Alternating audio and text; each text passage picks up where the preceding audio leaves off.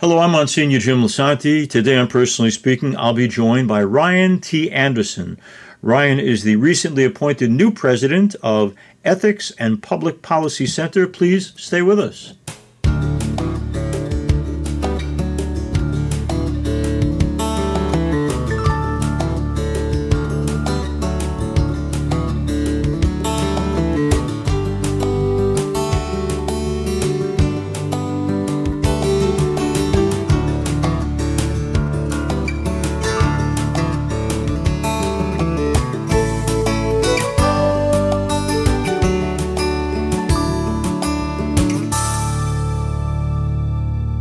Hello and welcome to Personally Speaking. I'm your host, Monsignor Jim Lisanti, and Ryan T. Anderson joins me now.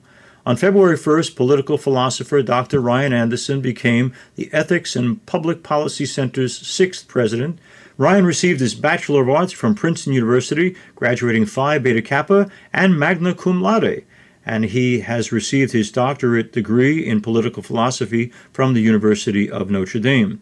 He's a prolific author of acclaimed books and articles. One of those books is called When Harry Became Sally, a popular conservative book about transgender issues, which hit Amazon's bestseller list in 2018, which makes it all the more interesting why recently Amazon took his book off their list of available titles. Popular as it was contrary to what Amazon views to be their philosophy, whatever that may be. We'll talk with that about Dr. Anderson as well.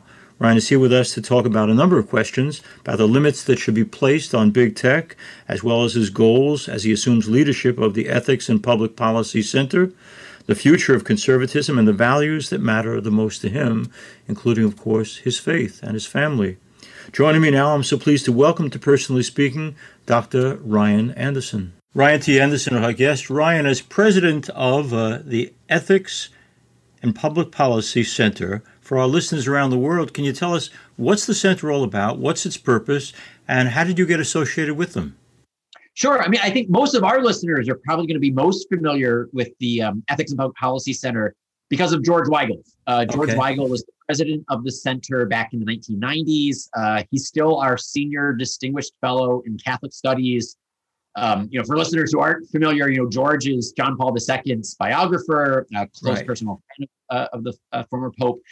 But EPPC was founded in 1976, so the bicentennial year of our nation's founding, and it's committed to the Judeo-Christian theological and moral tradition and how that's a source of renewal for the American project, right? So we're both pro-America and we're pro-Bible.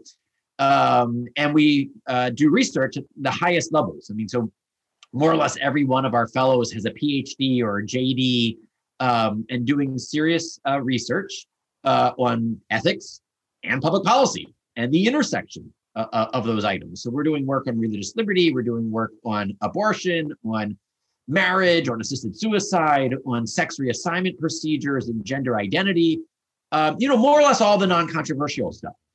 Okay, Ryan, let me ask you, one of the things I know you're involved in now and somewhat controversial, I'm going to share with our listeners. The uproar continues to grow around Amazon's decision to remove EPPC President Ryan T. Anderson's book, When Harry Became Sally, responding to the transgender moment from its shelves, with the Wall Street Journal editorial today citing the incident as more evidence that the tech companies have grown increasingly open about their ideological censorship, and United States Senator Marco Rubio decrying digital book burnings. Tell us a little bit about what your hope was when you wrote that book. Sure. I mean, so the book came out 3 years ago, and Amazon has been selling it for the past 3 years. The book hasn't changed in the meantime. It's not like we went back with invisible ink and 3 years later the text changed. And so it's a little unclear why they removed it. All they will tell us is that it now violates their content policy, but they won't tell us which aspect of their content policy, and they won't tell us which page of the book is the violator. So it's a head scratcher. We don't know. I wrote the book precisely to provide some guidance, some way of thinking about what's the most loving and compassionate response to someone experiencing a gender identity conflict. Right. These people deserve our compassion, our prayers, and authentic help. And they're not getting that right now from the people who say, what we should do is puberty blocking drugs and cross-sex hormones and surgery.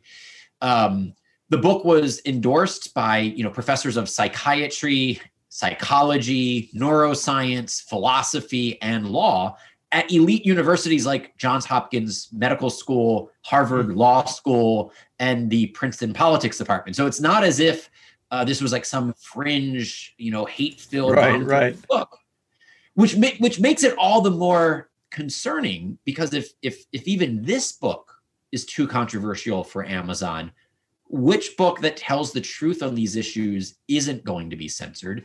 And when Amazon controls the majority of book sales in the United States, think about the chilling effect that has on future authors, on publishers thinking about the next book they should or shouldn't publish. And then ultimately for readers, right, on the books you will never even hear about. You're hearing that my book got canceled, but what about all the books that are going to be canceled that you will never even know about, right? So this is a huge area of concern, because we need to have open discourse on an issue as important as gender identity and gender confusion. I think Senator Josh Hawley would especially agree with you, as he's also been canceled. Let me ask you this. In a parish like mine, I'm a pastor of a 3,000 family parish. I talk a lot about parents and the need for unconditional love for their children. No ifs, ands, or buts. I had one experience last year where a couple came in. They said, we come to your church because we love your homilies, and especially your emphasis on loving our children unconditionally. They then told me that their 15-year-old had decided he was now a girl, and that he wanted to have the surgery done. And they said, because of your homilies and your call for compassion, we're going to fund it. And I immediately said, no, that's not what I'm saying. Talking about compassion is not the same as funding surgery on a 15-year-old kid who hardly knows his own mind. What I'm getting at is, we want to be a compassionate people, a compassionate church, but at what point do we stop saying compassion's enough, and we've got to take a strong stand saying, there's some problems here, folks? Compassion. Yeah, look, I think the Latin phrase that Pope Benedict used for one of his encyclicals, caritas in veritate, is the way that we should be thinking about this. Love in truth. And you can't separate those things, right? You can't separate truth from love, and you can't separate love from truth. A saccharine approach to compassion and charity that's disconnected from truth isn't real compassion. It's not real charity. And expressing the truth in a way that isn't charitable isn't really a defense of the truth, right? So if you're just like calling people names and being obnoxious, even if what you're saying is technically true, you're not really bearing witness to the truth, because what you're going to be doing is you're actually going to be like repelling people from the truth. This is why it's important that we speak the truth in love, but it's also important that we love in the truth. And so it's not really loving for someone to tell their 15-year-old child that, because we love you, we're going to pay for surgery that's not in your best interest, right? Yeah. What you should be saying is that because we love you, we know that the problem's not with your body. We're not denying that there's a problem. We're not denying that you feel uncomfortable. We're not denying the sense of alienation that you're experiencing from your body. So very much you should legitimize the struggle. The struggle's real. They're not faking this. And they didn't choose it. It's not like they chose to feel uncomfortable, but the solution doesn't lie with synthetic hormones and surgery. Right? And I think this is probably the most important thing that we need to communicate. And this also, to my mind, suggests that there's a growth opportunity here for Catholic hospitals, for Catholic physicians, for Catholic therapists, to be developing the technical expertise, because you do need not just the right set of theological convictions, you need the right technical expertise to be able to practice medicine in a way to help people feel comfortable in their bodies. And the government's going to try to stop that, right? That's one of the legal issues that we're going to have to battle, is just like the very freedom for Catholic hospitals and Catholic physicians to practice Hippocratic medicine. First, do no harm. And so there's a lot of work to be done here by everyone, regardless of what your particular vocation is. I'm not a medical doctor. I'm a philosophical doctor, a PhD. So I speak about some of the bioethics aspects of this, some of the worldview, the metaphysics of this. We also need the psychiatrists and the psychologists and the counselors to be ready, willing, and able to lend their expertise. Right? God calls us all to different vocations, and we all have a role to play. Ryan T. Anderson is my guest. Ryan, I watched you on an interview with Piers Morgan, and I was struck by the way in which he framed his questions. And I think you're going to run into that a lot. You take strong stands on very controversial issues, but he wouldn't let you rest. You know, why don't you want gay people to be happy and have the blessings of marriage? And why are you against gay marriage? And you became the bad guy trying to deny people an opportunity to love one another. Do you find it difficult to tell the truth, be compassionate, and deal with the fact that most of your questioners, myself not included, are going to be trying to set you up as a mean-spirited person denying people their fundamental rights? How do you deal with that? Yeah, I mean, I'm very fortunate. You know, you can look back at your life and see like what God was preparing you for, even if at the time you didn't know it. I went to a very progressive, liberal, left-wing Quaker school from first grade through 12th grade. And then I went to Princeton as an undergraduate. So like my entire formative years were surrounded by people who disagreed with me. And so I'm just used to kind of talking to people who don't agree with me and trying to explain why I believe what I believe in ways that they might be able to understand. And I'm also used to a lot of bad faith, right? I mean, I think the sad thing here is that there are good people on the left who will interact with you in good faith, but there are also people on the left who will interact in bad faith, just as there are bad people on the right who interact in bad faith, right? It's not a partisan issue. There are people on all sides of the spectrum who sometimes engage in bad faith.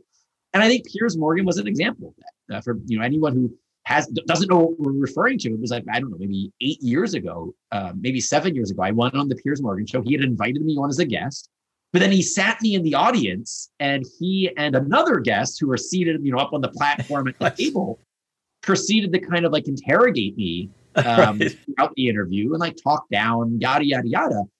And, I just kind of like roll my eyes and sigh and just be like, okay, so this is what it is. It's a setup, but it's a shame because like what we should be trying to do is like, how can we actually have respectful, civil disagreement?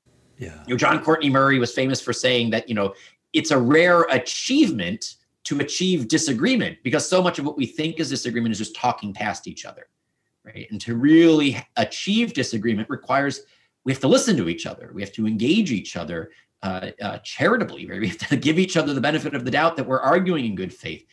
And I think our country needs that now more than ever. Yeah.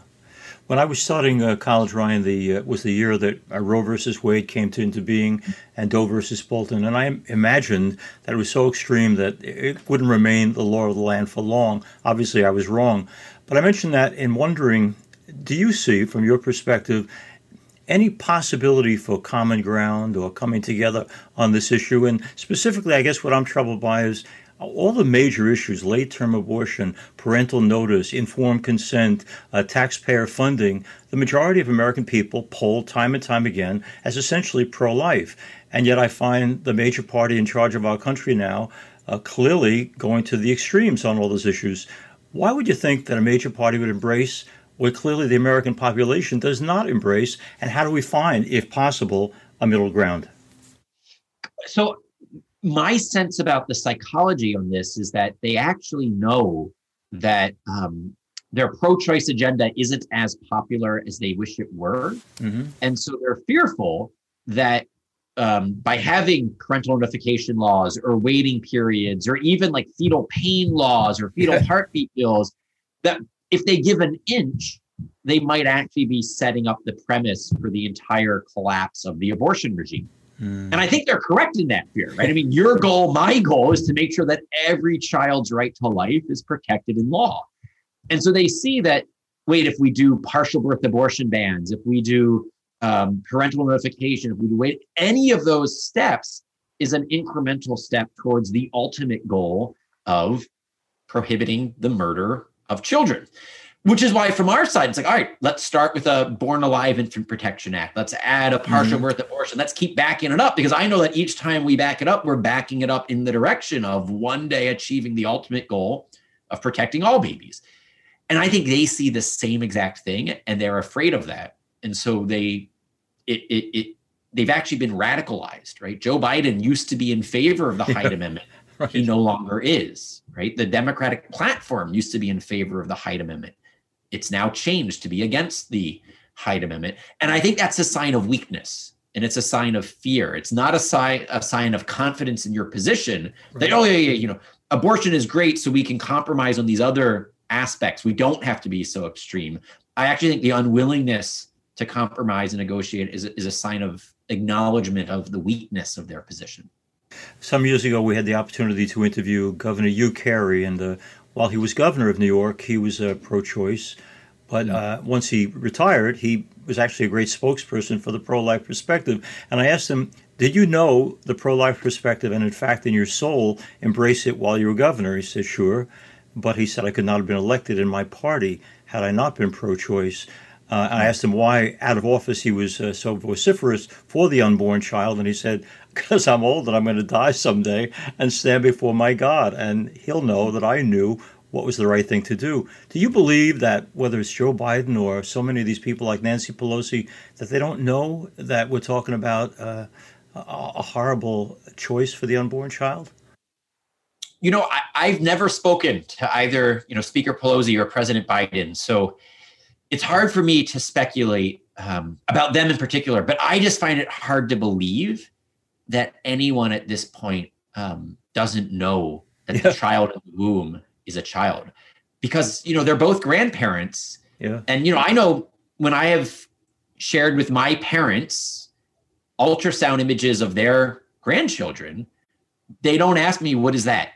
Right? They know immediately that's their grandson, that's their granddaughter. Actually, in my case, they didn't know if it was a grandson or a daughter because we waited until birth to find out, but they knew it was their grandchild. Right. And so I just think, especially now with so many people, the first baby picture in the baby book is the ultrasound. Yes, right. And we don't say, oh, that's a clump of cells. We can't wait to see what it turns into. Yeah, look at that.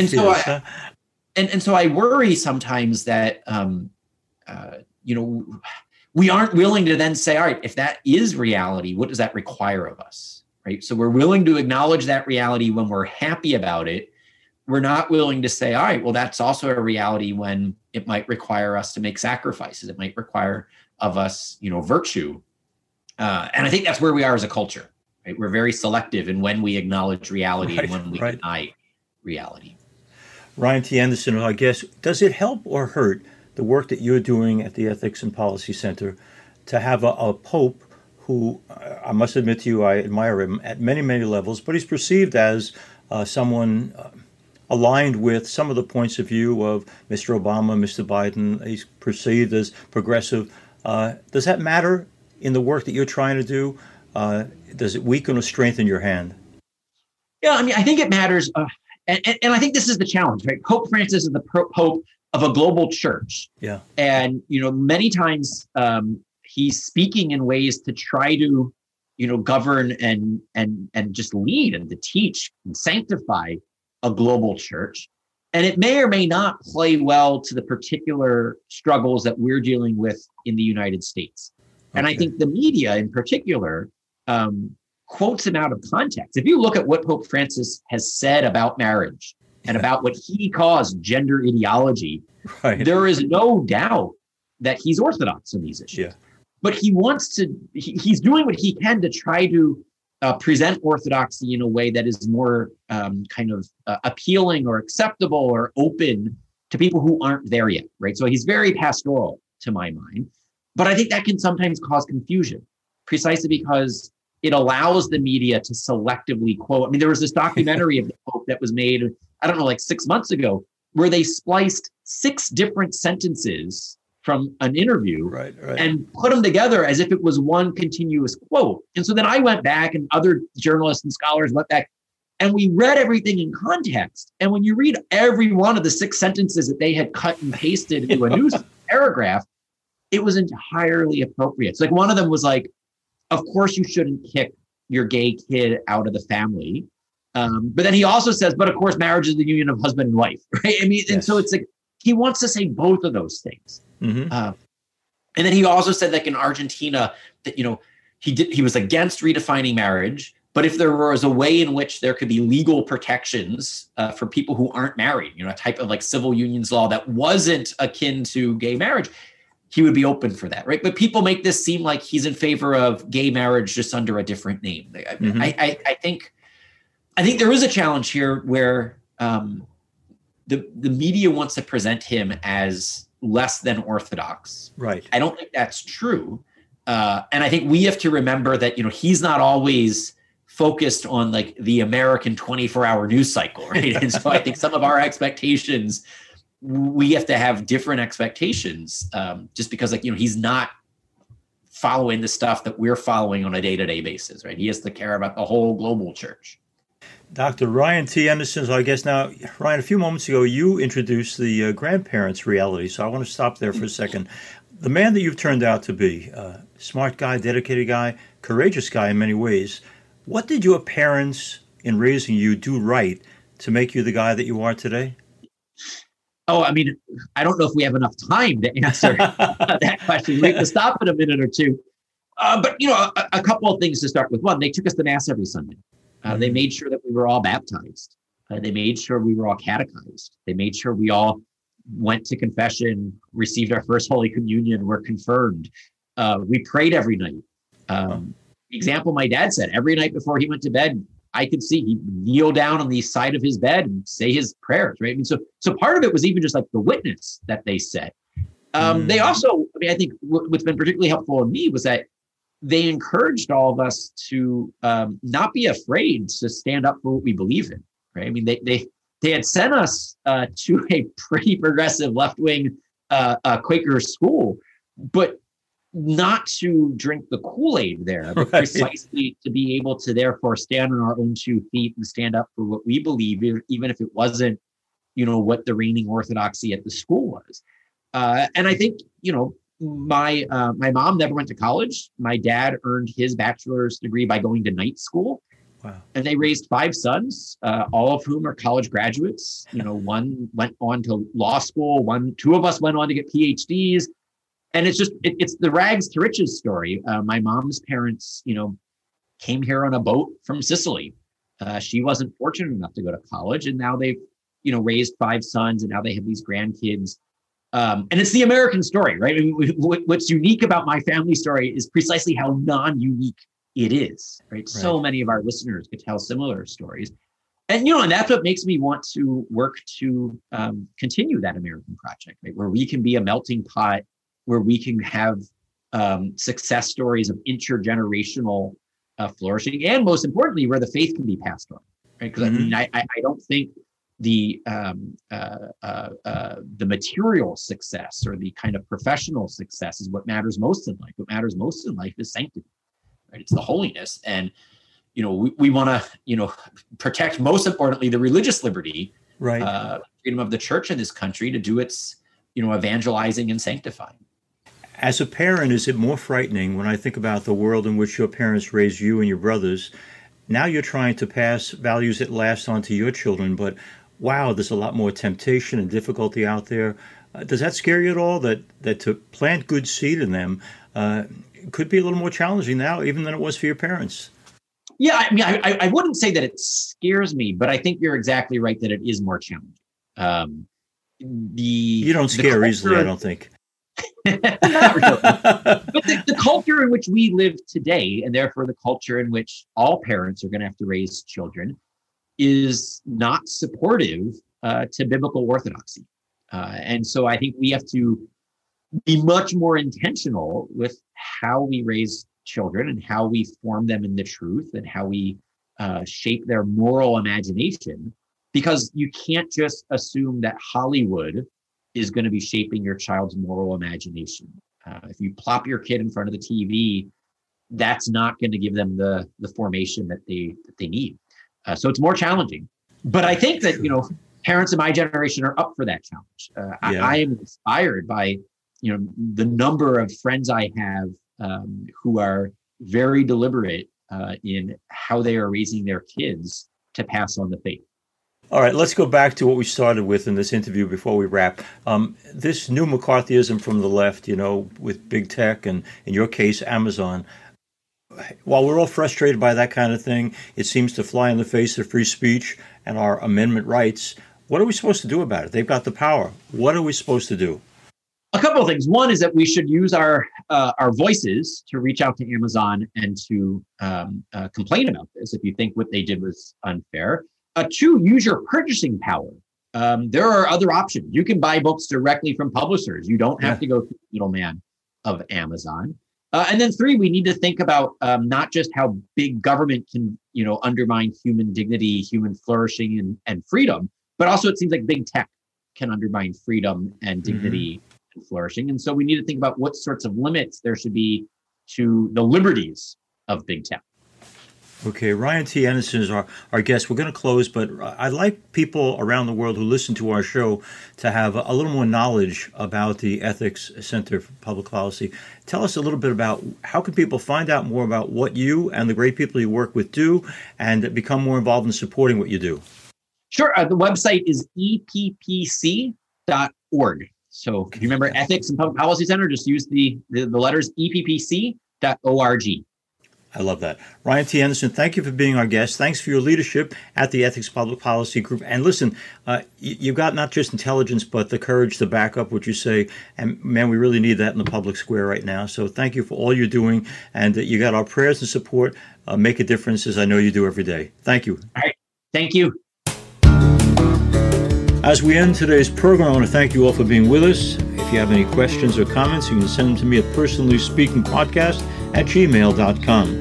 To listen to our Personally Speaking podcast with some of our most recent shows, all you need to do is go to YouTube and punch in Personally Speaking with Monsignor Jim Lisante. Please don't forget to hit like and subscribe. Personally Speaking is also available as a podcast on personallyspeakingpodcast.buzzsprout.com. You can also listen to past episodes by going to www.closeencountertv.com. And I'd ask you as well to go to my parish website, which is www.ollmp.org. We have past shows as well as Monsignor Jim's weekly Mass and homilies. Personally Speaking is also on Facebook at Personally Speaking with Monsignor Jim Lisante. Please share yourself with others, especially in your family. Personally Speaking is made possible because of the generosity and kindness of many people. I want to thank the Law Office of Anthony Capitola. I want to thank Peg and Pete D'Angelo, and for all of you who have given support, including my friend Randy and Tom Slade, in keeping us on the air. I'm privileged to serve as host and executive producer of Personally Speaking. Our producer is Lisa Jandovitz. I want to thank you all for being with us, and we hope you'll be with us again next time on Personally Speaking.